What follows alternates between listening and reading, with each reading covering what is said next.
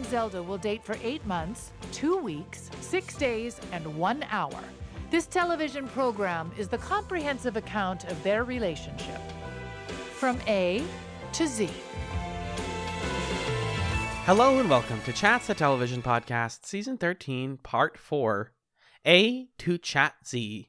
This is the 4th series in our season on shows that didn't air 13 or more episodes before getting cancelled, which we've been calling 13 Under 13. I'm one of your hosts, Alan, and I'm joined by a good friend. Now, is he really an aficionado, or is he just another white guy with a podcast who knows a lot of stuff? It's Magellan. You like that shit, buddy? You like that shit? I'm definitely just a guy who knows stuff. White guy who knows stuff, that's for sure. With a podcast. With a podcast, yeah. The line in the episode was, I'm an Indian guy who knows stuff. So I didn't want to give you that one for some reason. Well, Dinesh didn't even say that about himself. It was Andrew's dad saying it. So anyway. Please, Pete. I feel like that's the go-to name for like a family member you're not happy with in a sitcom. Oh, just Pete is here. Name him Pete. Oh, Pete. Classic My brother Pete. Hey, Bader. This is the number one Family Guy podcast this side of the indie podcast scene. Beta. I recently told somebody that I love what indie podcasts are doing. They're doing a lot of really creative, cool stuff. And meanwhile, you cut to all of the like quote unquote indie podcasts that I do and listen to, and we're all like, "Peter, my ass is on blast," and it's like, I mean, yeah, hey, part of a scene, part of an artistic movement. Something. Creating comedy parodies of art is art in itself, in a way that you can't make on a like AAA big budget podcast. You can't do that joke, and if you can, it's like, I don't know.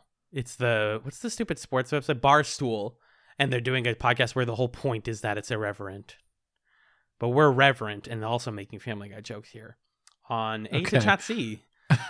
Okay. I just wanted to get me there. All I did that for was to get me there. John, I hope you're well, but I'd like to get right into it. So don't tell me how you are. I won't. Thank you, pal. Appreciate that. Things are tough, but yeah, we can talk about it another time. My wife died, but I think we're going to talk about it another time. We watched 4 episodes of A to Z this week, folks. A Chats record. A non-should you watch non-Trek Chats record. I think. Okay. If anyone can think of another podcast, main feed Chats episode, not Should You Watch, not Trek Chats, where we watched 4 episodes of a show in 1 week, let us know.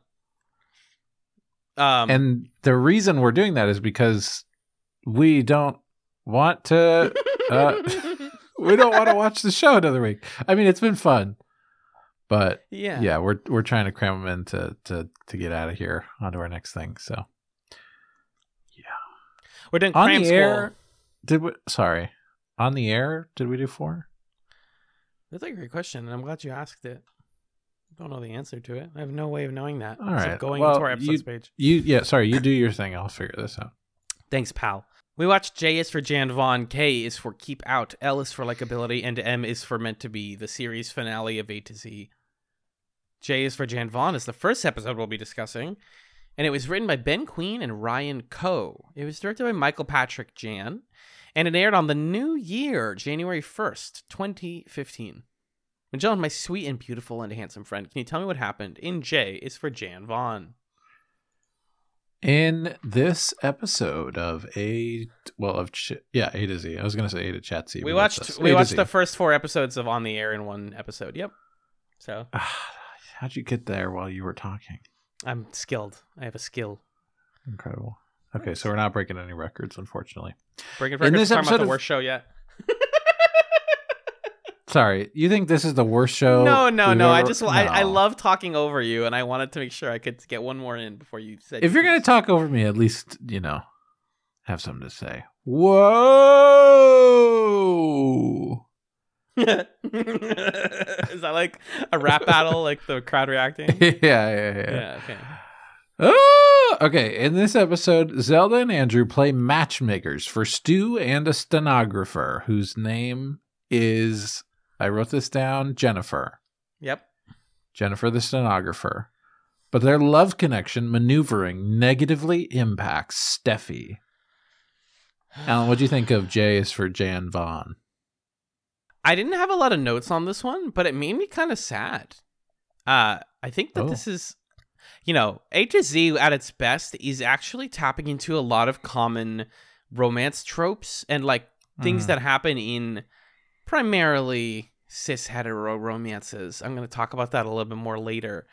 But these are problems that like my like hetero friends in particular deal with. Like, oh, like we're in a good relationship and we want our single friends to find someone, so we need to fix them. And the show kind of shines a light on that and says like, who are you to say what makes us happy in a way that's like almost a little bit progressive for 2014. There's like moments where Stu and Steffi are like, why does being in a relationship equate satisfaction and success for us to you? And then the show decides if we're going to slam dunk on anyone, it's not going to be single people, but it's going to be sex workers.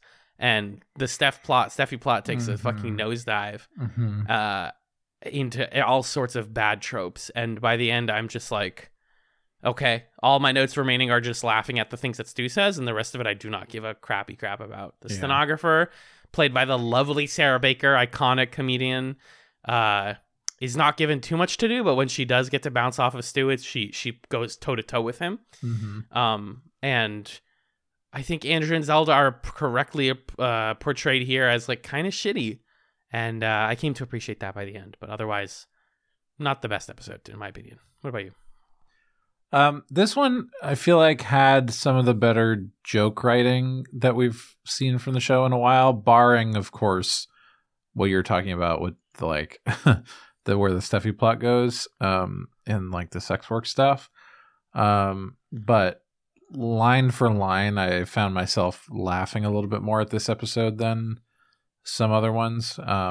So I thought it was entertaining. Not I don't know. I mean, none of these episodes really like knocked it out of the park for me, except I think the last one like is a pretty capable finale for the show, which we'll talk about when we get to it. But I do always like this sort of thing explored in sitcoms where the couple who's like a great couple thinks that they can make it their business to improve other people's relationships or form relationships, and then it doesn't go well for them. That's just like a pretty classic thing that works. So I liked that stuff to an extent. But even then, it does the A to Z thing of like tying it up in a very, very neat bow. In a way that's like, I don't know about that. I don't know if I like how you did that. So, we'll talk about that, I guess. Let's talk first about the title of the episode. J is for Jan Vaughn, referring to Ivan Vaughn, the gentleman who brought together George and Paul from the Beatles, and how he never found love or like I guess they're talking about like a musical partner or maybe a romantic partner, unclear there.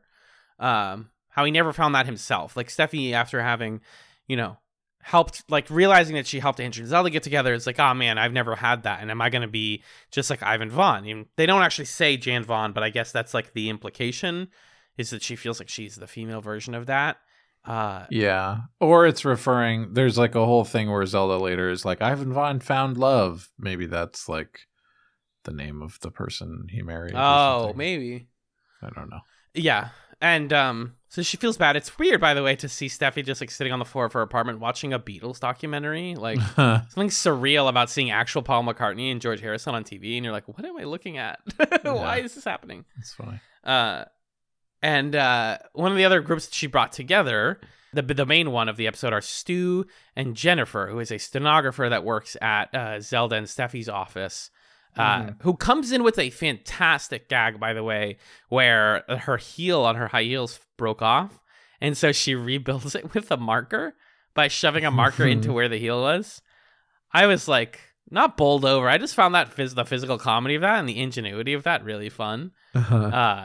And I don't know, I really like Sarah Baker. I don't remember what I've seen her in, but she's one of those actors where I'm like, oh, you, yeah, okay. And then she's always consistently fairly funny, at least in my opinion. I think she ends up being in a lot of like bog standard comedies as the like side person, but that's not to say that she's not like super good, and I think she should get a show at some point, probably. Yeah. Because like I said, she can really play against Stu fairly well. Like once they meet and we get all of the comedy of the cold open of like, oh, we're doing the same thing on both sides of this relationship, and then they are talking about like how they love each other and all this stuff. The thing is that the breakup happens really fast and really dramatically, so we don't even have time for her to like be in a relationship with Stu before the other half of the episode is, oh my god, the breakup was so bad and we only dated for one day. Which leads to one of my favorite jokes, the whole like, I'm looking at pictures of her and they're like, you only did on one date. And he's like, he's got 2 pictures that he's going back and forth between. That was a solid gag. I like that a lot. Exactly, yeah. Yeah. And I think it gives Stu more fun things to do. Stu to get taken down a peg is, to me, very satisfying. Yeah. Yeah, I think this is the episode where it felt like the show hit its stride in terms of what sort of comedic sensibility it wanted to forward, because they've kind of like used some of these tools of, okay, we're a show that has narration, we're a show that cuts away to things, I guess. Sometimes things are like really realistic and sometimes they're a little bit absurd, and we're kind of like in this one and the next one settling into a particular tone of just like kind of heightened reality, like a almost surreal, a grounded surrealness. Yeah. I think is the kind of thing that you find in single camera shows of this particular time period that are successful. Like there are lots of great episodes of Community, for example, that don't do genre pastiche, but do this kind of thing of like, we're in a real place with real people, but wacky stuff is happening, but we can still then kind of pivot back to like, the grounded moment. And even like, Scrubs sort of does this, but also kind of like cordons off a lot of its zaniness to dream sequence and imagination sequences. So it's not quite as good of a comparison. But it feels like in this episode, they're starting to figure that stuff out a little bit more with things like the phone gag, the highlighter thing. I loved, what are some other lines that I had here? When Stu and Jennifer are making out in the bar and they're doing like this kind of almost satirical version of like a couple in their honeymoon phase. And they're saying like, oh, I love you. And then Stu's like, we should never go out. We should never leave the house. I thought that was pretty funny. And then, when they meet, or when they're on the double date with Andrew and Zelda, and they're like, whatever's on vacation, they're like, we should go to Bali, because they're drinking a fruity drink, and their first thought is we should go to Bali. And they make all these comments about like where they want to travel, which again is a thing that like some couples I know immediately jump to. It's like, oh, how fun would it be to finally travel? And I get that. But then they see Andrew and Zelda and they're like, what is the best trip that you guys went on? And they're like, we haven't been on any, because they've only been together for 3 to 2 months, depending on the continuity error. We'll talk about that in a second. And then they just turn to each other and go, let's never end up like them, which is so twisted. Yeah. I just think the show is funnier and more enjoyable when they lean into this absurdity. And a lot of it comes from Stu and Jennifer this episode. Yeah, and I think they do that a little bit more these few episodes here, and they've done it here and there more shakily, but it feels like they're finally, you got to let a sitcom cook for a little bit before it really figures out what it is. And this episode, I'm not saying it's necessarily like the very best that the show has offered us, but I do think it's like the most self-assured. And that's the bummer, with watching a canceled show, is seeing it hit that moment that every sitcom needs, how many episodes have we watched? 9? Like this is number 10, I think. Name me a sitcom that like figures it out within the first 9, you know? I can't think of one. And so it's just sort of like the luck of the industry, whether you're going to make it long enough to like become something.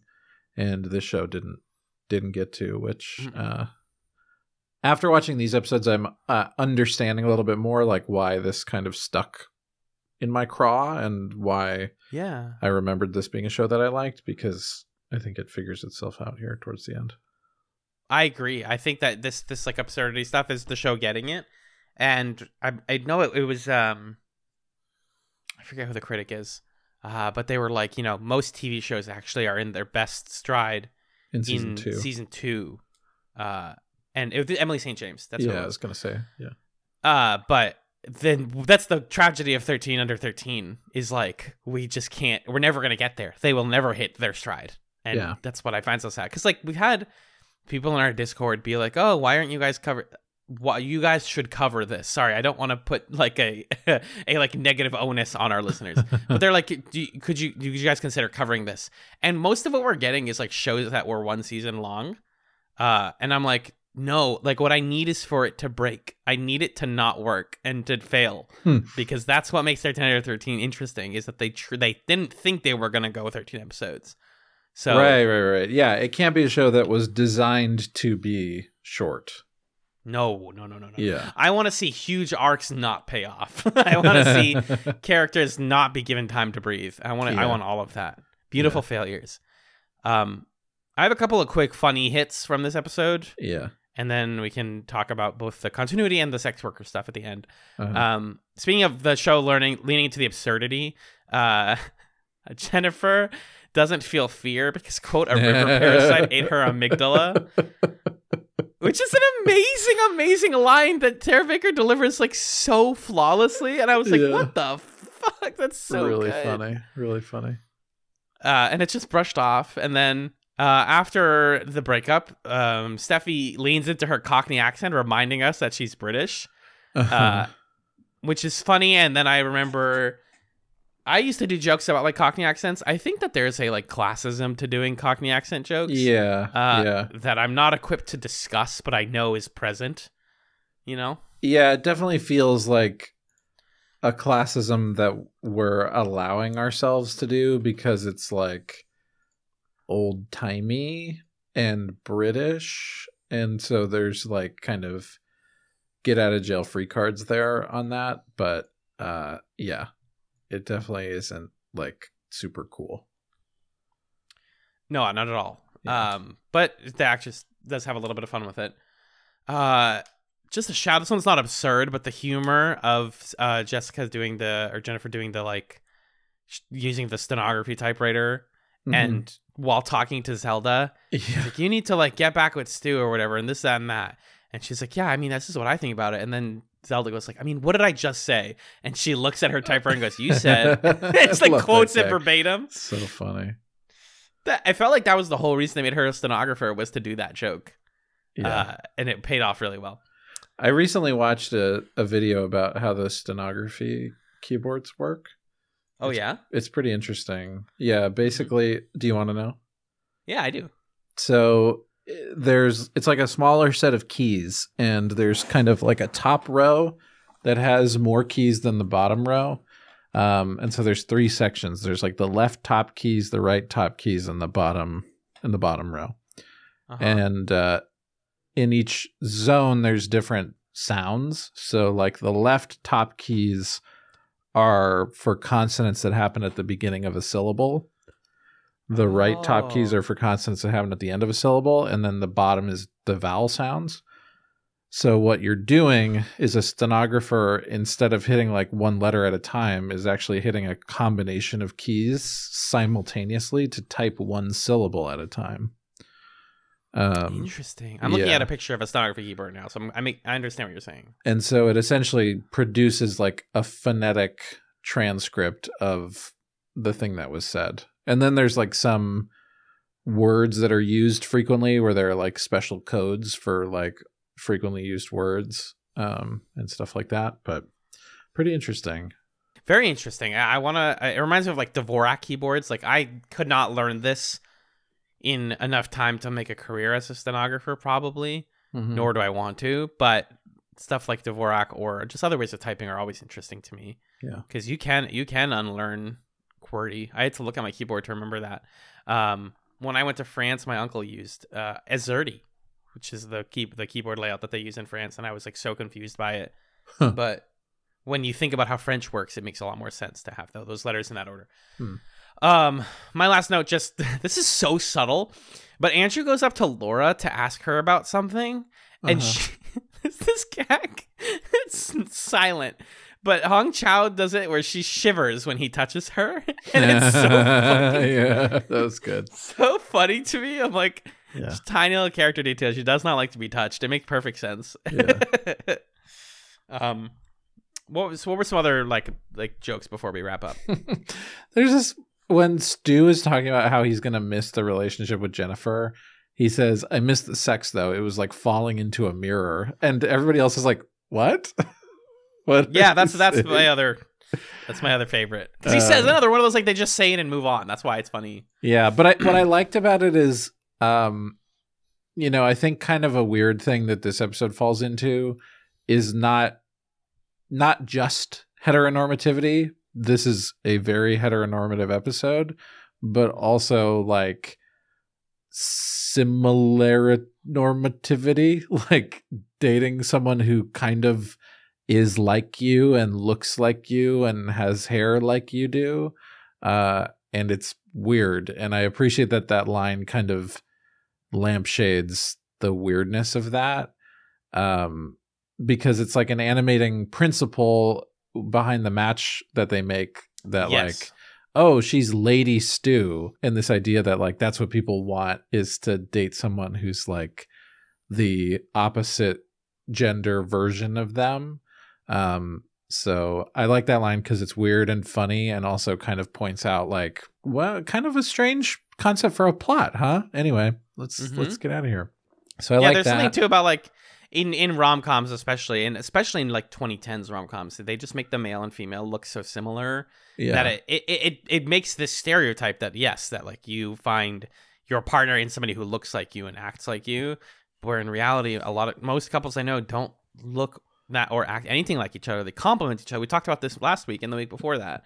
So you don't just look for a female version of yourself, even though Zelda does seem like a sort of like femme Andrew in some ways, like physically. Their personalities are different enough. But with Stu and Jennifer, it's just like you guys cast her because she can be funny the same way he can and looks a little bit like him. Right. Same hair color, that kind of thing. Yeah.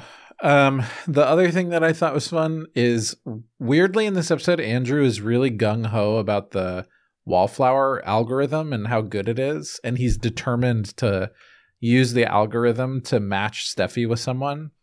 And he's like, the great algorithm, da-da-da-da. And Zelda's like, dude. And then he says, I'm feeling insecure about my job. And I like that. Yeah. So it's funny. I didn't really understand why... plot-wise, like he's saying, oh, we'll use the algorithm, but Steffi's a user of Wallflower, so why would Andrew be able to do matchmaking for her that she couldn't do herself? It was kind of the logic of it was weird, but maybe that's just sort of like matchmaking dating site logic that it's hard for me to retrieve now because we live in a different landscape with those things. I don't know. I think they have access to API and they can look at all of the mails that match her, like the secret levers that she's been triggering. And instead of just using the interface of the website, they can be like, we know everybody who matches your profile. I'll find the perfect one for you. I see. Sure. That makes sense. That's how I understood it. Last thing I have on this episode before we move on. The Steffi plot gets really stupid really fast as she meets this guy named Joseph, and they have sex, and she gets confused about his money on the counter, which was supposed to be money for his work, and she takes it, and then it becomes a thing where did she just accept money for sex, and she gets arrested briefly for doing sex work, and it's supposed to be really funny, and the joke is like how embarrassed Joseph, who's like a new guest character by the way, how embarrassed he would be. Like, I don't need, he says like at one point, like the classic, I don't need to pay for sex kind of thing. And it's like, A to Z, you just didn't have to. You did this to introduce Joseph to the storyline. I get that. But the way that the episode says, like, everybody here is funny and going to get off scot-free because we're not, God forbid, sex workers. That would be horrible. Is like, kind of rough. Yeah, it's just a strange, it's like a really odd contrivance of a plot. Like they obviously go to the extreme breaking up Stu and Jennifer because it's like, well, we can't have characters recur across multiple episodes of a sitcom. And so the weird thing is it seems like they're also doing that kind of like an overly exaggerated like destruction of Stu or of Steffi and what's his name? George? So he said? Joseph. But then they like at the end and along the way, yeah, they're doing all of this damage to like, oh man, he thought that I was a sex worker. How dare he? Well, I'm so offended. Andrew's like, you jerk. What the heck, you absolute jerk. And it's like, what is this? And then in the end of the episode, the thing that's really weird is that they try to wipe that slate clean to keep Joseph around and give Steffi this happy ending with a guy who I could not tell you a thing about him, like who he is. And it's just like, well, you know, it was all a big misunderstanding, so we're good now. It was strange. I didn't really like it. The comedy of errors then also of Stu and Steffi about to have sex right as the police walk in. It's like, right. Yeah. The episode kind of falls apart in the last 5 minutes. Yeah. That's all I have for it, though. Do you have any 3 notes? No. Let's talk about the next one. Fantastic. Next on the docket is Case for Keep Out. It's written by Ben Queen and Bill Callahan. It was directed by Tristram Shapiro. It aired January 8th, 2015. And Magellan, tell me what happened in this one. In this episode, Andrew and Zelda seek quality alone time together, which stirs up tension between Andrew and Stu. Meanwhile, Big Bird sets out to win a man's attention. I have a huge bone to pick. Okay, what is your bone? I didn't realize this until the next episode, but they got rid of Howard. Yeah, they did? Oh my god. His presence was noted. Maybe the actor had to leave or something? I don't know, but he's gone. And they bring back Lydia's boss guy, and it's like, now I'm doing a thing with him. And it sucks because I'm pretty sure last we left Howard and Lydia, they were like kind of having a nice tender moment, right? Yeah. So it implies weird. A couple things. Because they still have these tender moments and she just is wrapping him around her finger in a shitty way? Because that's depressing. Is it he left? Because that's really sad. We never got to see anything with him. And his presence is clearly missed by the show because now Lydia is like talking to Laura and having plots with Laura. And it's like, wait, you had a guy for this. You literally had a guy for this. Yeah. Yeah, I mean, it does help to raise the profile of Laura and Dinesh in these episodes because it really felt like the show was squandering them. And in these last few episodes, the show figures out like, oh, yeah, we have like characters that we can put into plots and stuff. But yes, Lydia having like this cat and mouse romance plot with her boss guy, I don't need that. Dane, is that what you said? Yeah, I'm not interested in that at all. And it continues into the next episode. There's more Dane stuff in the next one. Suddenly, A to Z has all this continuity in these last few because also Steffi and Joseph. I was like, George, Greg, Jordan. What's his name? he is a Greg, to be fair. He's pretty good looking, but he's a good looking Greg. Yeah, Joseph is here still, and it's like, huh? What is going on? I don't know. This one didn't resonate with me. I liked like thought within the Andrew Zelda plot of like we can't seem to find time alone to ourselves. I think that works, but I just wasn't super big on the other plots that were happening around it. Same. No. The only thing I have here, by the way, my continuity note was that J is for Jan Vaughn. Katie Seagal in the beginning says 5 months, 26 days, 4 hours, 13 minutes. In K, we mentioned 7 months. And I think that the show actually, they said that in error because this is an episode with continuity and we have never gone backwards in the relationship. So, because then L is 5 months, 6 days. And it's like, okay, you guys clearly goofed that, but I caught it. And if the show went longer, I'm sure people would have been like, they fucked it up, or like tried to rationalize it, but which you literally can't because Joseph is here. They drew a line in the sand. I just thought that was very weird. And yeah, this does have more continuity to it, but I think Wayne Wilderson, the actor playing Dane, has a little bit of fun with this. But ultimately, my problem with the Lydia plot is that Christina Kirk is fun in the show when she is a villain, when she is a like easy to hate bad person who's funny to hate. Right.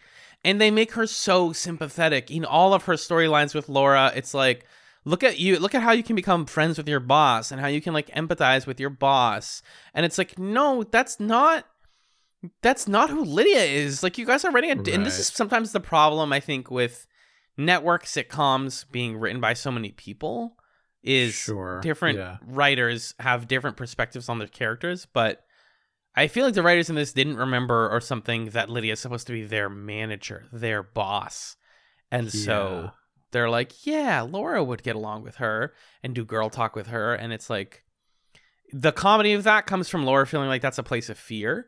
I think that's not so much in this episode. Is it the her and them becoming friends thing in this one, or? Yeah, it is. That's in this one. In this one? I'm pretty sure. Yeah. Because then in the next one, Lydia and Dane are like dating. Yeah. And it's kind of a different thing. Because that's when Lydia has like her plot with Steffi in the next one. So yes, this is the one with Laura. But yeah, I agree with you. At first, it's clear that Lydia is coercing Laura into having a like girl talk friendship with her. But then by the end of the episode, it's like a real friendship. Mm-hmm. And why, you know, I think it's just a particular approach to the sitcom of we have to have this kind of like warm, fuzzy ending. And I think A to Z, it's sort of like a rule of the show that every episode ends in this very kind of cozy way that often feels forced, I think. Mm-hmm. Very forced, yes. Yeah.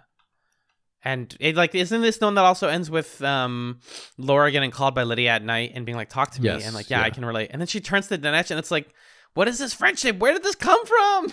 I like it. I think that they're fun. I think Hong Chao's amazing. But like, where did this come from? Because when it felt coercive, it was funny. It's like, if I'm not friends with my boss, then I will lose my job. I'm scared. Right. And then by the end, it's like, I will answer the phone for you at 11 o'clock at night because you're my friend. Like, huh? Yeah. Huh? I think you could write some really interesting fan fiction about Lydia and her relationships with different people in the office, especially Howard, that she's the character who I most wish I have seen more of and learned more about, like, what's her relationship. Because she is, the one that stays late and the one that has so many like funny things going on and seems invested in Wallflower the most. So that's the character of this that I kind of wanted to know more about. Mm-hmm. So Joseph's moving in. Zelda, we have a note here. She doesn't pay for hotels in the city she lives in because her and Andrew are trying to get some time alone. You know, I like his response. It's like, I understand. I don't buy a tuna melt when I'm at a restaurant because I could just make it at home. She's like, yeah, sure. Totally same thing. Yeah. I mean, those are both funny idiosyncrasies that are realistic also. Yeah, extremely realistic. Like, I understand someone not wanting to pay for a hotel in that place that they live in. Although I think it'd be fun, you know? Oh, yeah. It's a different way to view the city you're in. Yeah. and just enjoy the amenities of a hotel. And then the tuna melt thing, yeah, but just if you make a too good tuna melt, then don't buy one. That's simple. Or like I don't get scrambled eggs at a restaurant because I can just make eggs. That's easy. Right. I think the funniest Andrew Zelda stuff, when they finally do get time together in the middle of the episode before it's interrupted, is they made some like Italian food. And you get a really great opportunity to see these two actors be funny, which we don't often get with each other. They're speaking Italian to each other, and he's like, "Oh, speak Italian to me," and she's like, "Oh, spaghetti," and then you just get to hear Krista Milioti end it by going, "Christina Ricci," as Stu bumps in, and I got a kick out of Milioti doing that bit very much. That's funny. But it's another, like, to some people, this is a very relatable thing. You're trying to have a private night with your friends, or with your partner, but your friends keep coming around and staying over and being annoying. Yeah. It's funny because sometimes this show does feel like it looks down on single people. Like, ugh, they're so annoying. We could have such a good relationship if we were only... But then it also turns it back on Andrew and Zelda, and it's like, who are you guys to tell us what's weird about this? It shouldn't feel weird that your friends come to visit you all the time, but if you really want privacy, just ask for it and be firm about it. Right. Yeah. And Andrew and Zelda both, this is their like commonality, is they don't seem like the type of people that they could tell their friends that. Because I think Andrew literally says like, I have a codependent relationship. Yeah, he literally, in that scene, I have a codependent relationship with Stu, and I would feel bad, or I'm like hurting him if I told him not to hang out with me. Which is sad. Yeah, and to be fair, Stu responds incredibly immaturely to Andrew attempting to create a boundary, which Andrew doesn't do very well, but Stu doesn't respond to it very well. So like everybody is a little bit childish here.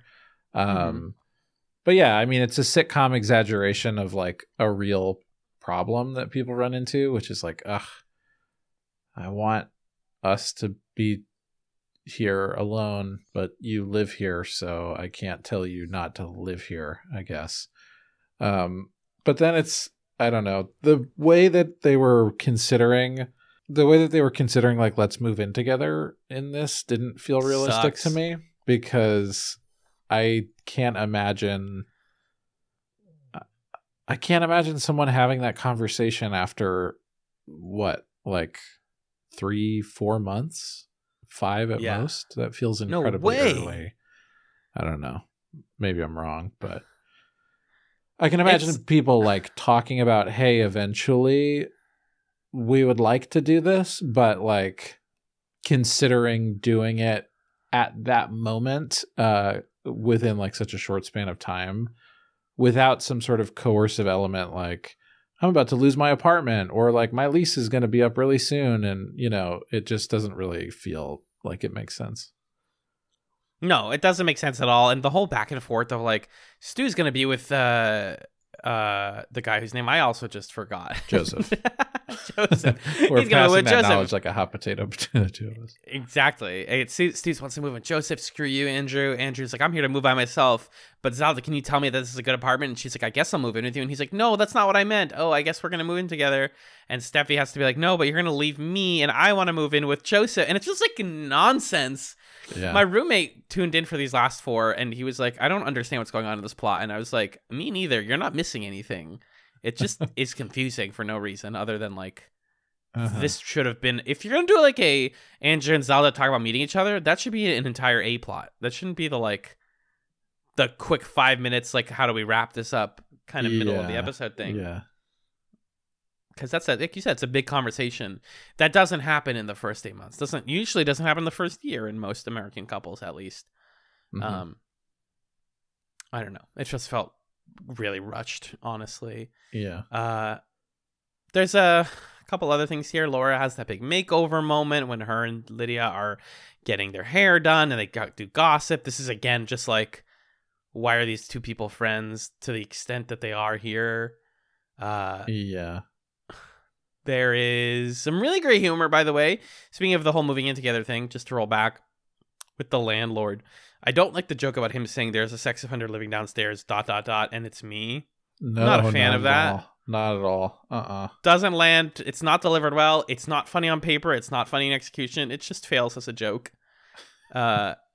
What succeeds as a joke is the two of them being so nervous to sign that we get a tight 5 of them dropping the pen and being like, oh, I'm sorry, the pen doesn't work. He's like, let me test it. Oh, no, it does work. Yeah, but it's not working for me. I don't know. I guess I can't sign. Oh, well. Yeah. I enjoy that. But yeah, I think all of these plots just kind of wrap up in a blob by the end of it. Yeah. God, the sex offender joke is so bad. It's really bad. And my last thing was, and maybe we'll talk more about, I want to save this point. I have a point about like relationships and TV shows about relationships. Okay. But I think I should save that for the end of the podcast. Okay. Thanks, man. That's so understanding of you. Yeah, of course. Did you like the line, "It's okay, I've been friends with a cool girl before," from Laura? Who's the cool girl? It's a little silly. I want the backstory of that. Yeah. And then the turn to Dinesh. Hell yeah. But also, what's going on? Who is Laura anymore? Stray notes? I like the very beginning of the episode where they're talking about what they would do what they'd be doing right now if they were single. And Andrew is like in the mirror shaping up this huge Tom Selleck mustache. And Zelda's playing Fuck, Marry, Kill with her cat. Just like pretty specific, funny activities. I like that gag. Good use of the cutaway. So I think that's solid. The cutaway. If you and your girlfriend did what would we do if we weren't together? That's exactly what it would be. If she would play Fuck, Marry, Kill with cats, and you would be like, "Ooh, a mustache! I look good." I can like see it. The first thing I thought when I saw that scene was like, "This is Magellan and his girlfriend." It's funny. But yeah, overall, this one's better than the first one to me, but not like stellar, I guess. Yeah. Let's take it to a brief musical break, Michelle. And when we're back, we will discuss the final 2 episodes of A to Z, starting with L is for Likeability.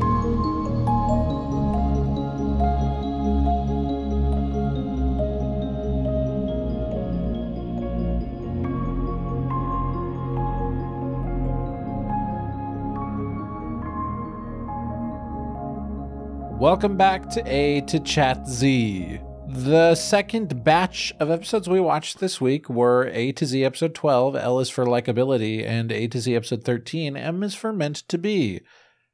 First off, L is for Likeability was written by Ben Queen, Teresa Mulligan, and Laura Guten, directed by Michael Patrick Jan. It aired on January 15th, 2015. Alan, what happened in L is for Likeability? In this episode, I realized that the actress who plays Steffi, Lenora Critchlow, is one of the main actors on Being Human, the UK version.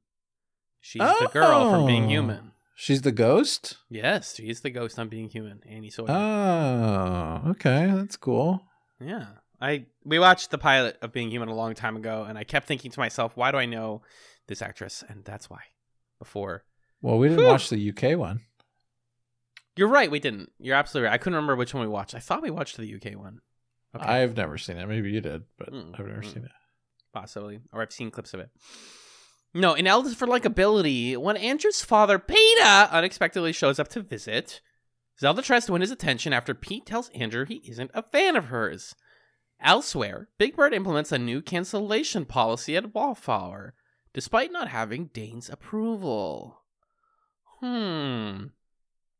She's on Avenue 5. Did you watch that? No, what's Avenue 5? Sci-fi show? It's the Hugh Laurie space show. Whoa. Can we watch that? I've heard it's mid. Okay, never mind. Oh, the poster looks really dull. Never mind. It's like a space comedy with Hugh Laurie and Josh Gad and Zach Woods. Zach Woods is in one show and it's Silicon Valley. I don't know anything else that he's good in.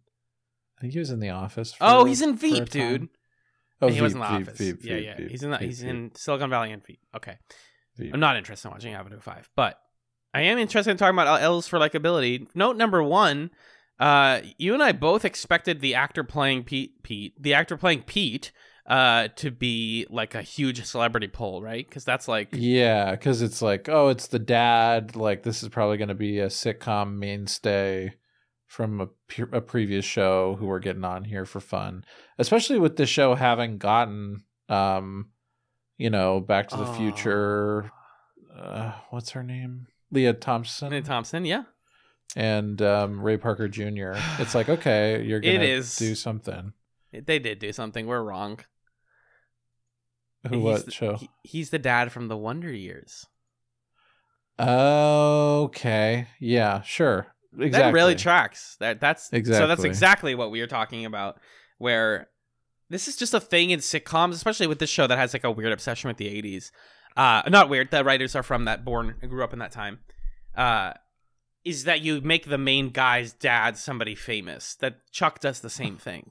This show keeps coming, but it all comes back to Chuck. Scrubs and Scrubs. Correct. Very true. It was a big thing in the aughts. And so I thought it was going to be like, someone huge. But not to say that Dan Lorian is not huge. I just didn't watch The Wonder Years, except that fantastic pilot. Only episode I've ever watched. In health class in high school. Why did they put it on in health class? Because there's a part in it where the health teacher is talking about the female reproductive system. Oh my God, your brain saves the most interesting things, Magellan. That's so true. I was in 9th grade. I was impressionable. I was a young mind being molded by Dan Loria on the Wonder Years. Our underwhelming health teacher. Sorry to say. I'm sorry to say. What about the whole episode? The whole class where he asked us, the boys, what are some different nicknames we have for the penis? And we spent the whole class. No, stop it. I mean, a thankless job. I couldn't possibly imagine having to teach sex ed to teenagers, but still, like, ugh. But we for listeners, we've been trying to make our episodes a little bit tighter by putting ourselves on a timer, and we are killing that timer right now by not talking about this one. Let's get into it. What did you think about Alice for Likability?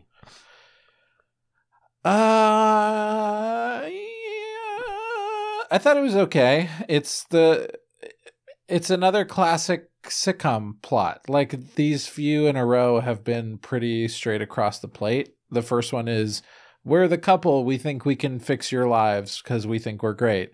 Oh, we're the couple and we want some time alone. Oh, dad's in town and this is a whole thing. Like, we're not seeing anything new here, and I think it's because these are like pretty tried and true episode formats. And on the one hand, I think it works okay. I like the twist of, oh, actually, the dad doesn't like Zelda. Like, it's not what Andrew's expecting, which is that she won't like his abrasive dad, but the dad is like being kind of shitty. So that was something that I wasn't expecting, but I thought worked. But I think a missed opportunity is his dad is just like a boomer dad. Yeah, with a drone. With a drone, which is such a random. I mean, I guess that's realistic. Like, someone's dad has a weird fixation on something. Very 2014. You legally can't fly a drone like that in a anywhere, let alone like downtown Los Angeles. The way that his dad does, like going to Zelda's office or whatever. You can't do that anymore. But it's fun. Yeah, but I don't know. I just think there isn't that much particular about how he's characterized that convinces us that he's like Andrew's dad. You know what I mean? Yeah. And I think we kind of gesture towards that later, where he throws aside them going to the batting cages to chase his girlfriend, but then he's like, actually, she wasn't right for me. So there's something there with the two of them being these like very romantic people, but the episode really does not highlight that. So it's just kind of this like somewhat hollow thing of like, ugh, dads, right? They're always coming around saying the most inappropriate things. Boy, oh boy, my dad is so annoying. As opposed to a more substantial, like, deeper, because there's also not a deeper thing, right? Like, our parental trauma does not have its roots in like how our parents interacted with our partners when we were in our early 20s. It is deeper than that, and there isn't really that depth here in this episode either. So just kind of missed opportunities, I think. Agreed. I think, and maybe I've said this in previous seasons of chats. Correct me if I'm over repeating myself, but using the like introduce a character's parents plotline this early feels like you're burning a huge concept. I think this is like a Chatsalon 5 thing, right? Like they introduced Ivanova's dad in season 1. Right. And it's man, now we don't have Ivanova's dad as like a one in the chamber. Like it's gone. You can only do that once with each character, really. Yeah. Exactly. So I think doing that with Andrew's dad, like maybe they would have brought this guy back. I think that the actor is fine. But I agree. Like, other than them both being romantics, I didn't see much connection between Andrew and his father, and like the fact that they both like baseball, whatever. There is some really funny stuff. I think that this episode does get a lot of good points for comedy from me, at least. Yeah, I think it continues the trend of like the joke writing has gotten very comfortable by this point. Yes. And you can rely on an episode to make you laugh, which has been nice in this batch. And they're gonna say in these tough times. Well, yeah, in this economy, yeah. The way that Andrew's dad pushes away his girlfriends by being wildly inappropriate, and being like, "I can't wait to see you pop a baby out." Gross. God, what was another one? They were all so freaking funny. Well, the one where he made challah bread for the Jewish girlfriend and then told her that Andrew is circumcised. It's like, okay, that's fun, sure. And this is another, like, on its core relatable thing is like, I hope my parents like my new partner. I'm sure we've all dealt with this. Your partner's parents seem to like you very much, and vice versa. So you guys kind of got past this, but like, it's still it's. Say way more about that, yeah, bud. You just gave yourself an open. No, it's just like you don't. It's not like something that it's not one and meet done. Him once, right? It's not a one and done thing. Like it's. True. I'm not saying meaning like there's something bad going on. I do think that that's true, but I don't think that like anxiety goes away even. Yeah. After it's good one or two times. Because I think the stakes are so high, Yes. That like you obviously want to make a good first impression, and you want your partner and your parent to make a good first impression on each other. Mm-hmm. And then the second impression feels pretty big too. I don't know. So, it takes time to kind of move through these feelings, but that definitely is a really relatable part of this episode is Andrew wanting to like control the situation. And then when he's seeing Zelda and his dad click, he's like, I guess this is working. Okay. I think this is good. Huh? Great. Phew. Like that felt, I felt seen by that. Yeah. Yeah, so we got some drone stuff. I just want to kind of go down a couple of fun jokes with all of this. Yeah. We know Stu wishes that Andrew's dad was his dad. They don't really lean into the sadness of that enough to me, but it's funny when he's like we're gonna go out and like do stuff that kids do with their dads. And the whole like the Andrew's dad being inappropriate around girls is very fun. Zelda being like a badass in the office and always being assertive and always, as Katie Seagal says, like never letting something go. And the way that they show that to us is she's yelling at someone over a conference call and says, quote, "That is the last time that Pizza Palace forgets our garlic bread." It's just a delight. Just like Zelda is that girlfriend that who sees a problem and doesn't say like, okay, we're not going to deal with that. And instead says like, this is my problem now and you have to fix it. And I'm not going to let it go. And I love that about her. It's very like characterful of her. I don't know. Did you have anything about Zelda and her interactions with Pete here? I kind of was wanting, I thought there was going to be a thing of like that side of Zelda being something that Pete gets along with, that Andrew is sort of like, whoa, wait a minute. I don't know if I like the dynamic of, well, they're getting along, but I don't like the way they're getting along kind of a thing. Which they didn't end up going in that direction, but that was at first what I thought was gonna happen. Yeah. Instead, it's like Pete is like kind of manipulative. He says like, it's not that I actually don't like your girlfriend. I'm just telling you that I don't like her, so that you push her away and you spend more time with me, which is like, yeah, like a level of dramatic weight that the show has never tapped into. And I was like, what show am I watching right now? Where like we're digging into how manipulative parents can be? No thanks. This isn't what I wanted at all.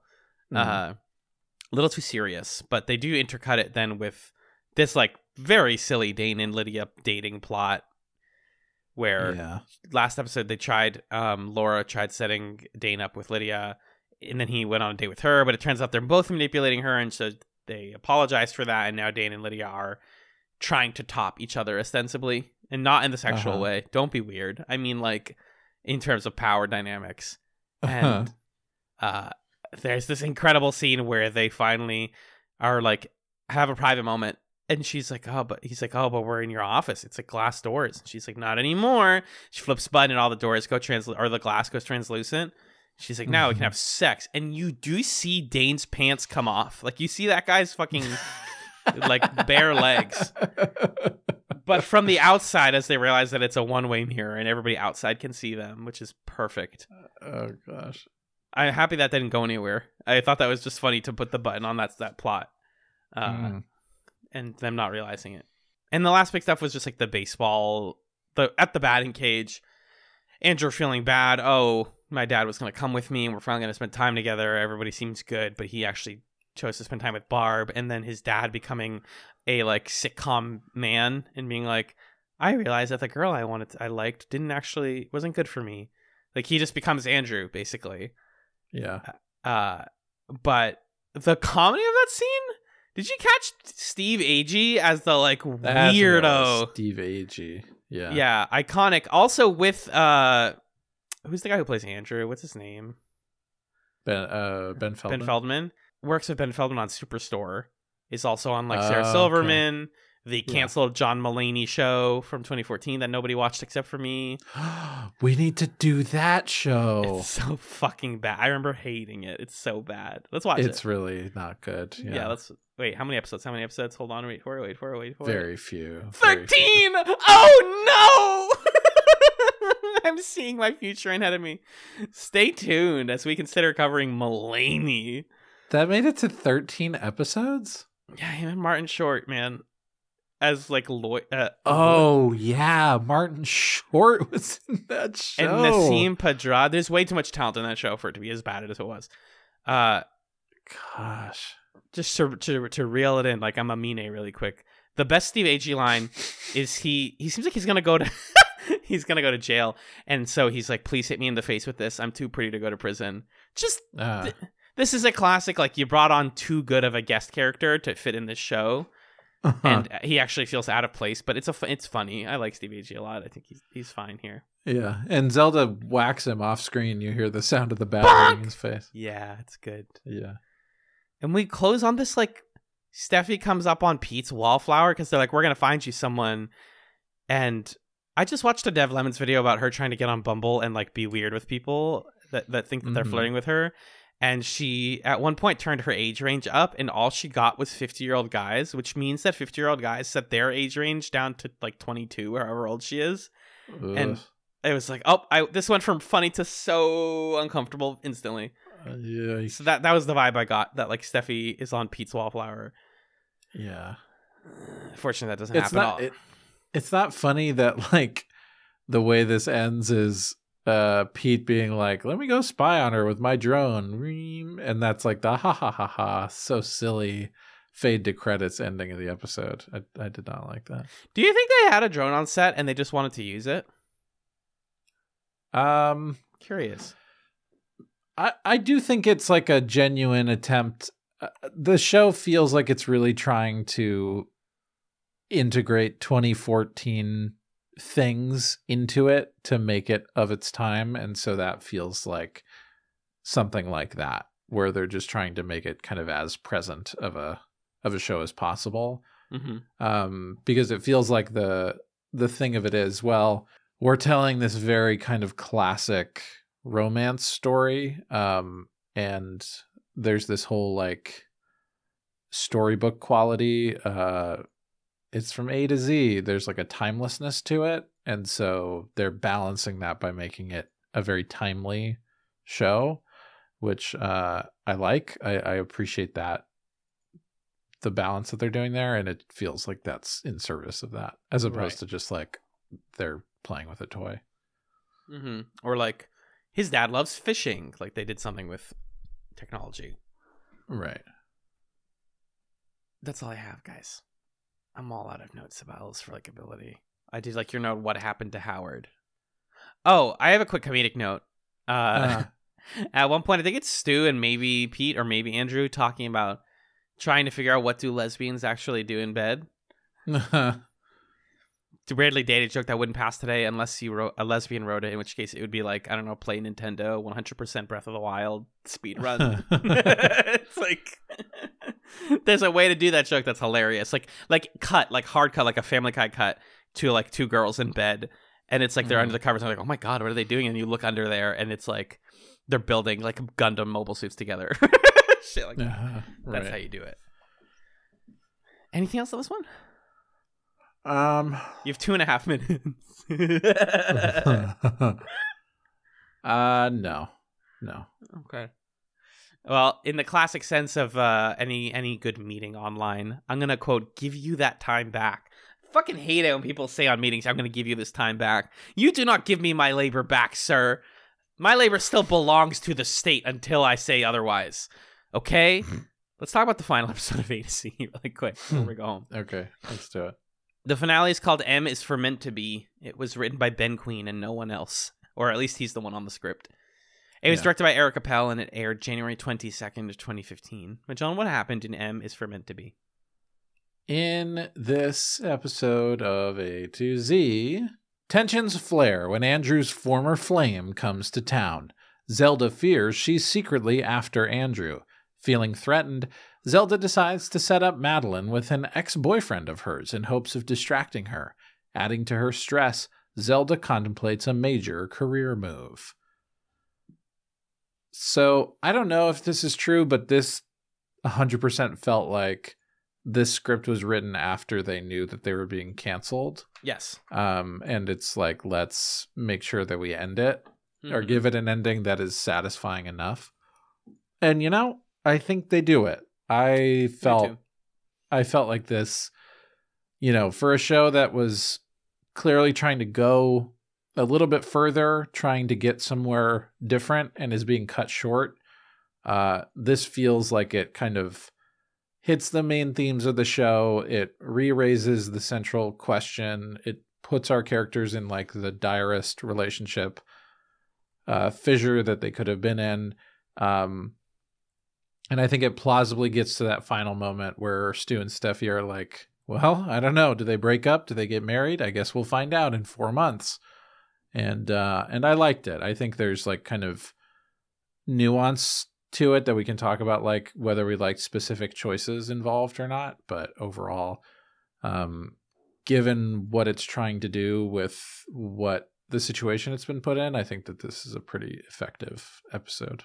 Mm-hmm.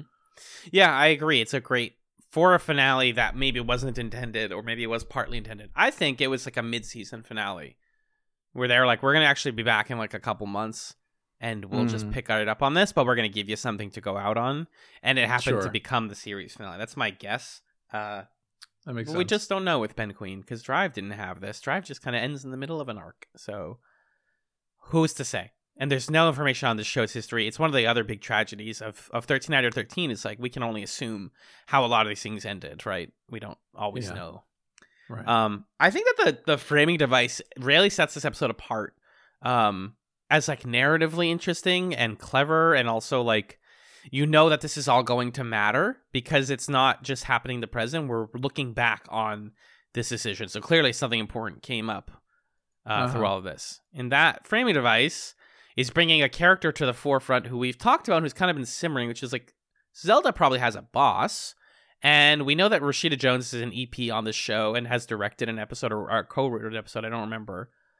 So she's probably Zelda's boss, and she's introduced, and we're in her big fancy office. She's eating her dinner right before the end of they go home for the day, and she's asking Zelda, "Hey, like, what's your decision? We have like a career move for you." And so the episode is basically Zelda explaining the moments leading up to her choice to go to New York City for promotion to partner at this law firm, which is huge. Classic. Yeah, I get a new job. Right. I'm going to move to a different city thing. But meanwhile, on Andrew's side, I mean, this is great for one reason, mainly. Well, two reasons. One, Rashida Jones is just fun. Two, Zelda is the narrative center of the plot for once, not Andrew. In a way that the show should have been doing way more often. And Andrew's plot is just like so frustrating to me for this episode because his ex, Madeline, who we at the beginning of the episode believe is engaged, is quote crashing at his place for a while. And we're with Zelda. We're like doing this back and forth of like, is that weird? Should I feel weird, or am I being jealous? Am I being childish? Is this bad that I feel this way? And spoiler alert, she's entirely right, because Madeline's no longer engaged. She is interested in Andrew, and she is trying to get with him. So all of Zelda's fears, and by extension the viewer's fears, are validated because Andrew's too oblivious to realize that Madeline is like making moves on him. Right. This is not a very nuanced portrayal of a woman, of Madeline. I don't like the Madeline character very much at all. No, not at all. But what's Andrew's decision here? Like, if you know that she's engaged, this should be a hard, like, maybe not. Maybe don't stay with me, even that. And then when she's like, my engagement was annulled, you can't. This is weird. This is a little weird. Like, staying, like, several nights in your apartment super weird. Well, the thing that's super, super strange about it is Andrew being like, hey, so my friend, don't worry, like, we dated before, but she's engaged. She's going to stay for a while. Is that cool? Zelda's like, yeah, totally. And Andrew says, okay, cool. She's landing tonight. Like, why didn't he mention this way sooner? It's such a weird thing that isn't even part of the discussion of what's odd about this. And then, the fact that he doesn't mention information that he's aware of at that point in the call, which is that, like, if he's saying, oh, she's engaged, knowing that her engagement has just been broken off and the reason she's coming is because she's sad, like, Andrew lied about it, and that's not really addressed. I don't know. It's just, the whole thing is just like a stinky situation. Like the letter D. Like the letter D, that's right. Mixed feelings about D. Yeah, so, like, we're giving them a genuine crisis that could break them up, which they needed to have so that they could have the kind of, like, come back together moment. But this feels like a little too much like Andrew's making a bad choice here in a way where it's like, hey, I don't know, buddy. I don't know about that one. So, simple question. If your ex came to town, you would tell your girlfriend immediately. If she was like, hey, if your ex was like, hey, can I stay with you because I'm sad that my engagement just got broken off? Yeah, I think I'd mention it before the day that she's landing in the city. And this is weird because for once I'm the queer person being like, even usually I'm like, are the straight people okay? I say that about every episode of this show. And yet this is one thing where I'm like, no. The straight people need to figure out that this isn't okay. Like, they're not understanding that this is bad. And you gotta, like, find her a hotel or something, buddy, or help her stay up with another friend. Like, you can be nice without bringing her into your home. It just and maybe, I don't know, maybe I'm a little bit conservative about this, but that just seems bad across the board. And he's right. Or rather, Zelda is right. She is trying to get with Andrew. So that's what the show's getting at with this whole Madeline thing. She's shoving her butt in his face. She shows him her butt. We talk a lot about her butt and flat butts. The word butt is said like 7 times in this episode. It's a bunch of comedy about the guys all feeling jilted and the girls all feeling jealous. It's such a gendery episode with all of that stuff in the office. And the politics of that. But I think ultimately where it matters is the inciting incident, which is that Zelda learns that Andrew basically dropped the same line on Madeline. Because she confronts Madeline and is like, hey, are you trying to sleep with Andrew? She's like, yeah, totally. When we were dating, he told me that I was the one and that fate said that we were going to be together. And Zelda's like, oh, fuck. That's not fate. That's just a line he's been using. This seems like a problem. And she calls him. And this is when Ben Feldman and Kristen Milioti finally get to act their asses off in this phone call scene. Yeah. Where it's like, what did you mean by that? I mean, I said that, but I mean it for you. And she's like, how the fuck am I supposed to believe that? I have no reason to believe you anymore. Yeah. And the line that got me the most was, this job is a sure thing, and I don't want to turn it down for something that isn't. Right. I was like, oh shit. It's the tragedy of like long-term relationships is when you walk yourself into a corner like that. And you can no longer talk through it. Because Andrew and Zelda have gotten pretty good about talking through their problems. But this is a, like, you went from my rock and my stability to, like, another boyfriend. And the last thing that Zelda, a woman who's been traumatized by, like, people leaving her life and, like, denying her affection, and you've become another one of those. Of course she's going to take this job.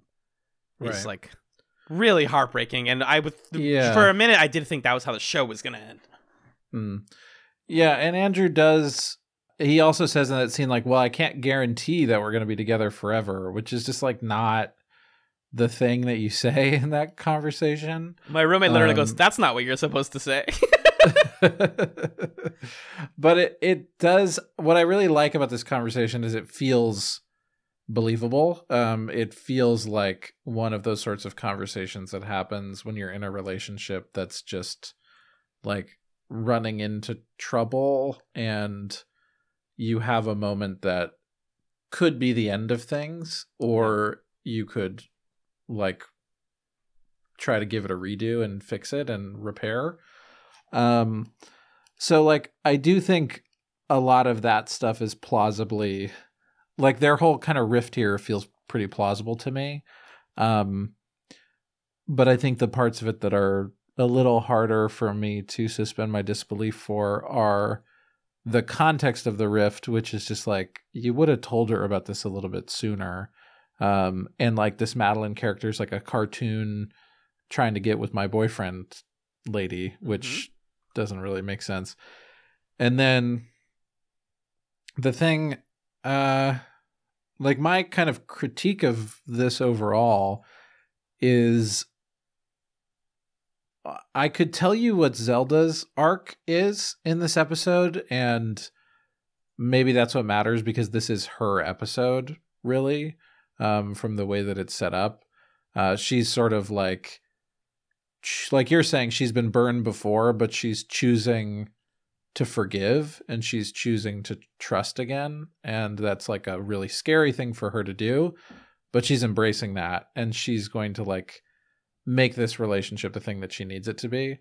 I couldn't tell you what Andrew, like how he's growing here, you know? No, at all. Yeah, exactly. Because he makes a big whoopsie and then he's a jerk about it. And he like doesn't meaningfully address this whole meant to be thing. I guess he kind of does when he tries to call her and he's like, look, maybe there's no such thing as meant to be, but like, I want to be with you. Mm-hmm. I don't know. And it's the thing that has been kind of bugging me about A to Z throughout, which is it's a show that clearly wants to, in some ways, deconstruct these like classic rom-com narratives of like, I saw you from across the way in your silver dress and it was meant to be and like forever, like we're going to be together forever. And it kind of wants to like chip away at that, but it also really wants to hold on to that and for those things to still be true. And it like needs that sort of destiny storytelling to make the thing feel good, because Zelda walks back in at the end with the silver dress on and you're supposed to be like, pumping your fist in the air, Oh. like, yes, they did it. Like, the millennial whoop is back. Like, fuck yeah, we're doing this. And you're kind of like, but is this, if the whole episode is about how we're trying to kind of move past being the guy like Andrew who's saying meant to be to every single woman that he's with, to then reaffirm, but this time it is meant to be, it's kind of like, are you sure that that's the lesson? Well, I think that's like what that's what I like about the finale, is that it's not a clean happy ending for them. True. Because the Katie Sagal does not say the time remaining at the beginning of the episode. She ends the series saying that they have 4 months, 3 weeks, and 5 hours left. And, you mentioned previously that could just mean that they pull the wool over our eyes and say it's 4 months, 3 weeks, whatever, until they get married or until they propose.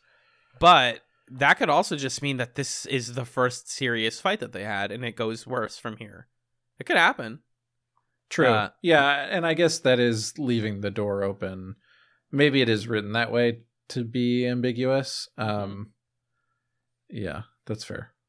But we don't know. We don't get to know, and that's the tragedy of 13 under 13. Some other stray notes, though. Well, as we get to that sort of conclusion, that stunning moment, that's supposed to be a fist pumping moment. Zelda goes to New York briefly. We get this like weird CG New York set. There's another guy. There's another man who's like making bad jokes, and then she looks out her window and looks down, and there's another office, and it's another Andrew, but he's not her Andrew. And she says when she comes back, quote, "I didn't like the view from my office," as they kiss to the song, the Millennial Whoop song that they heard when they first met.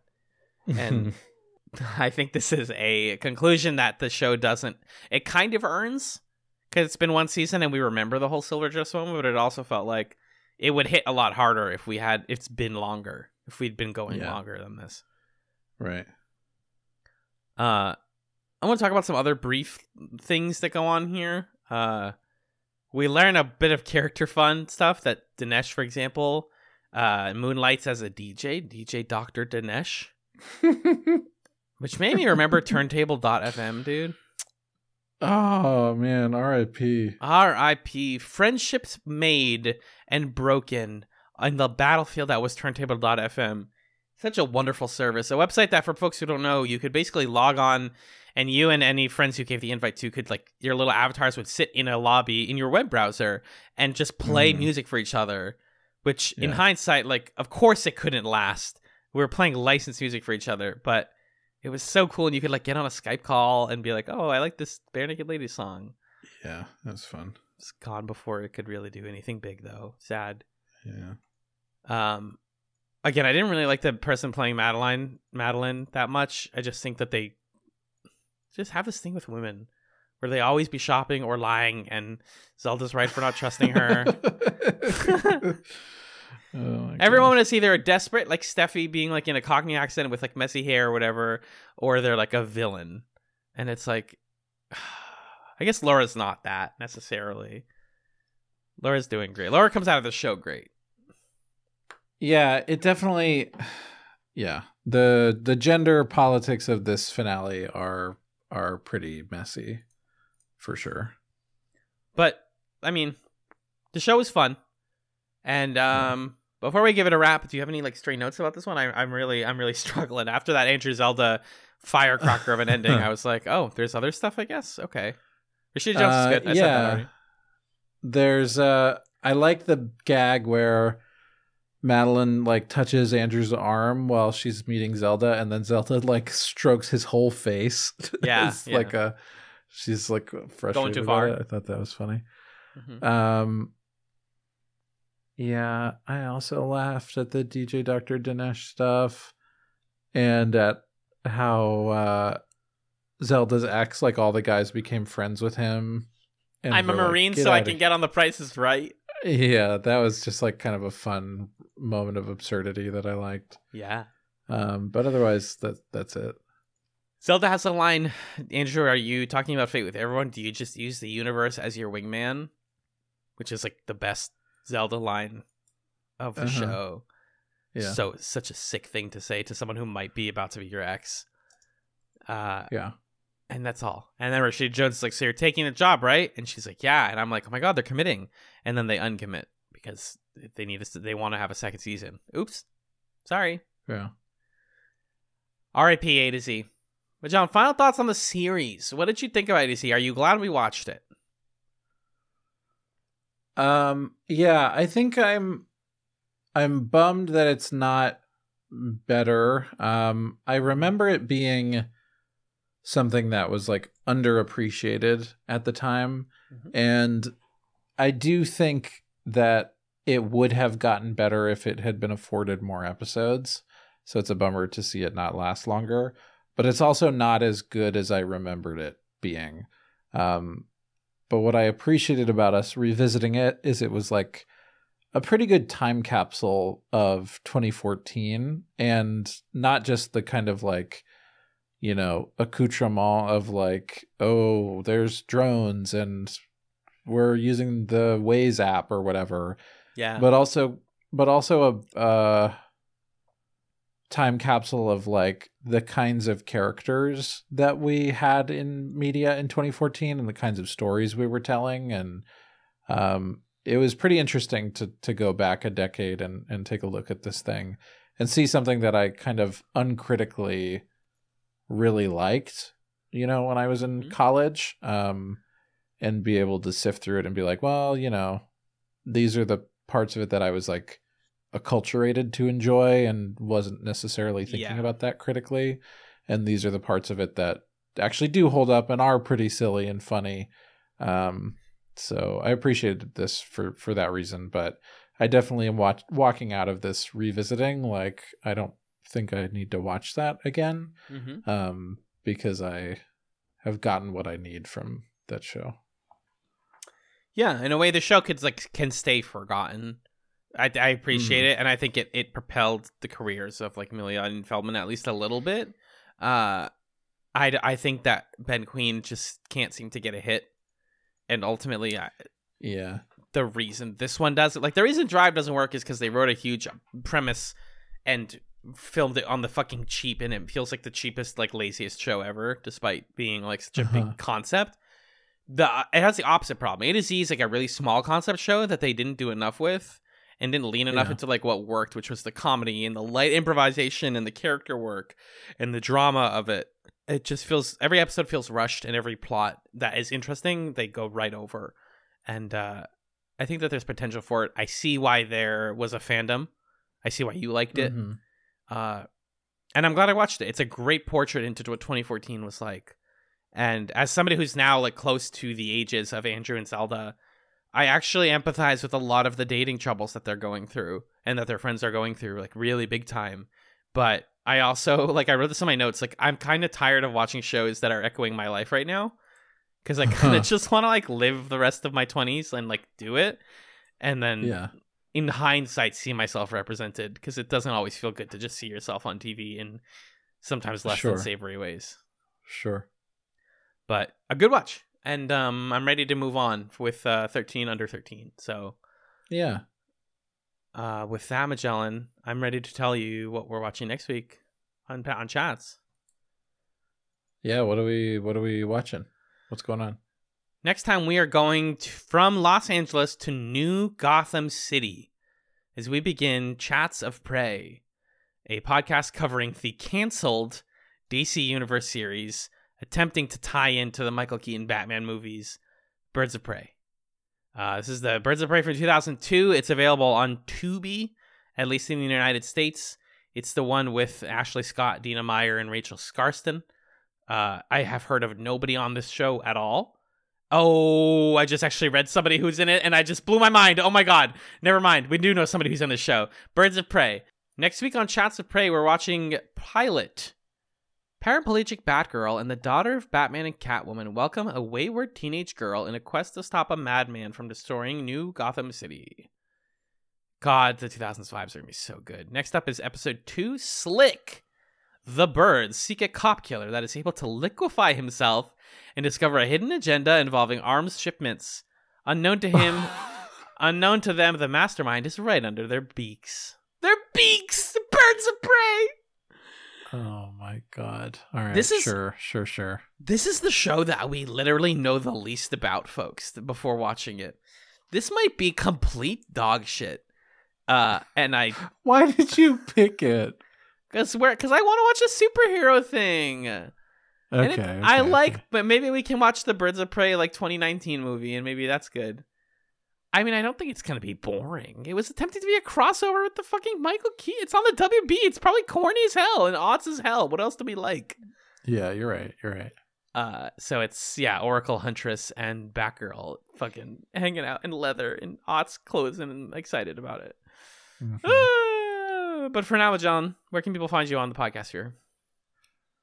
You can find me on another podcast called Super Smash Echoes. It's a monthly video game podcast I do with my friend Justin, where we play games related to the Super Smash Brothers franchise, Super Smash Echoes. You can also read my writing on my newsletter, which is called Not That Magellan. You can find that at notthatmagellan.substack.com. Alan, what about you? I'm on a couple podcasts over on scanlinemedia.com. You can hear me on The Creature Quorum, a podcast where my friend Six and I, and sometimes our friend Minoski, talk about the monsters of Monster Hunter and the creatures of Pokemon. I think our most recent episode covering a Johto Quorum episode is one of our funniest. It's kind of a hard show to sell, but it's been really fun, and we make each other laugh a lot. And that's my ultimate goal as a podcaster sometimes, is just to make my co-host laugh a lot, and I do that a lot on the Quorum. So check it out on Scanline Media. And if you want my more serious fare, I co-host Talking Marketing with a bunch of other folks over at amaboston.org.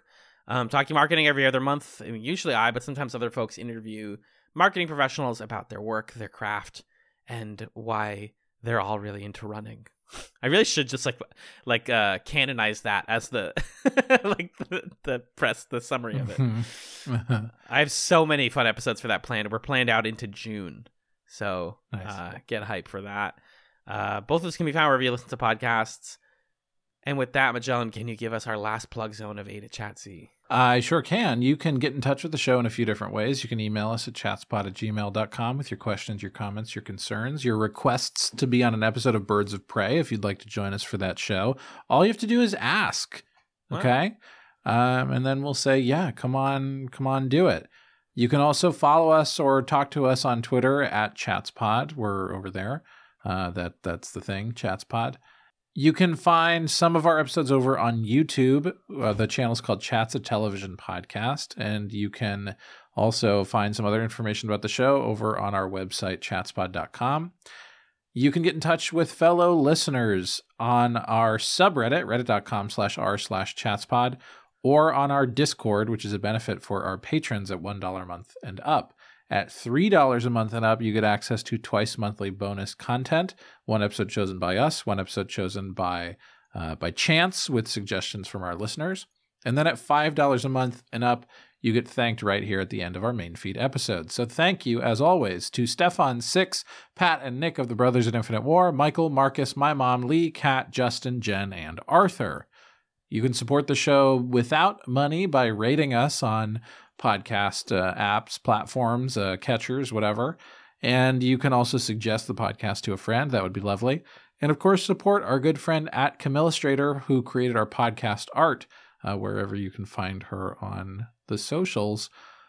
Alan, we like to end these episodes with little suggestions and recommendations for the folks. We call them chatsums, like the Vlasic Snackum, the small pickle. So what's your small pickle that you want people to snack on between now and next time? I was actually at the market today looking for Vlasic Snackums with the hope of eating one on air, and I couldn't find them. Oh, gosh. No Vlasic representation at my local market, but there were other Goodbye pickles. Lenin, where he couldn't find those old Soviet pickles. Oh my God, it's exactly like Goodbye Lenin. Can I sub-chat some Goodbye Lenin, which you can hear our commentary on over on patreon.com/chatspot?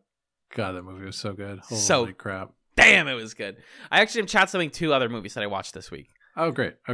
Okay, one of them is a soft chat-sum. It's 10 Cloverfield Lane, which is the second film in the Cloverfield franchise. I don't know why I asked my roommate and his girlfriend to watch this with me. I think I was just bored on Friday, and I wanted something a little thrilling, a little short, a little just interesting, and I definitely got that. I've never watched the first Cloverfield. I love John Goodman, And I wanted to go into that movie with knowing as little as possible. And it surprised me. It was entertaining. Jagum's amazing in it. It's got some light bit of commentary, social commentary, without being heavy-handed. And while the ending is extremely messy, I think it solidifies itself as one of the better modern like horror thrillers. Not like an unbelievably good film, but definitely a good time, especially if you're watching it with some folks. That's 10 Cloverfield Lane. And my big hearty chatsome is to, in general, explore the realm of Bollywood cinema. A friend of mine has recently been really into a lot of Bollywood and has kept pushing me to watch this one movie, Jab We Met, J-A-B We Met. It's on Netflix. It's a Bollywood film from 2007. Gorgeous, gorgeous film. So colorful, so full of life and energy. Very simple, almost similar to Before Sunrise in its premise, in that two young people meet on a train and fall in love. The difference being that the woman, Geet, is going to elope with a man who she thinks loves her, and Aditya, the guy, is leaving his family because he's unhappy with his family situation, and he's like this, young rich mogul son or whatever. And they kind of learn about each other and like understand each other's situation. And I just think it's a very beautiful portrayal of like a good, healthy relationship where, she's very energetic. He's very depressed early on. Some stuff happens. There's a time skip. And when they come back, he is the one who's like, hey, your life is, you need to do more to make yourself happy and like fight for yourself. And it's very emotional. And I watched it on Valentine's Day by myself and I had a wonderful time. So I highly recommend Jab We Met, and just in general, taking a dip in the world of Bollywood cinema. John, what about you? My chatsome this week is for a board game. So my friend Carson, good friend of mine, we both love board games, card games, and we both really enjoy when you can find a card game with a small box, something that's like really fun but is super portable. So I wanted to recommend this game that he introduced me to the other day called Innovation. And essentially, Innovation is a card game that's like competitive tech tree building, like the way that in Civilization, you build your tech tree as your civilization grows. What if that kind of concept was what the game was? And the whole point of Innovation is to try to like... It's an engine builder, if that's meaningful to people who like board games, where you're trying to like get a combination of tech that helps you to earn points and stuff quicker than other people, and you can mess with other people and make them do stuff if you have more of a certain kind of resource. And it's fun. It's for people who like that kind of theming, and who like, again, a card game that can fit in a pretty easily portable box. I'd give Innovation a recommend. Innovation, the board game. Yeah. I'll check this out. I'm collecting board games like I'm a little squirrel getting ready for the winter. Why did I just Google the word innovation if that was going to give me it? Ugh. I did the same thing. I got a JPEG of a light bulb. I'm like, I'm stupid. There we go. I found it. Oh, 2010. Good year. A good year to be bored. But thanks, Majan. Thank you so much for being the A. Thank you for being the M to my A. Have we said that one yet? Because I like that. Thank you all so much for listening to A to Chat C. We've been Alan and Magellan. We'll be back next week with Birds of Prey. And good night. Peace. Bye-bye. Bye.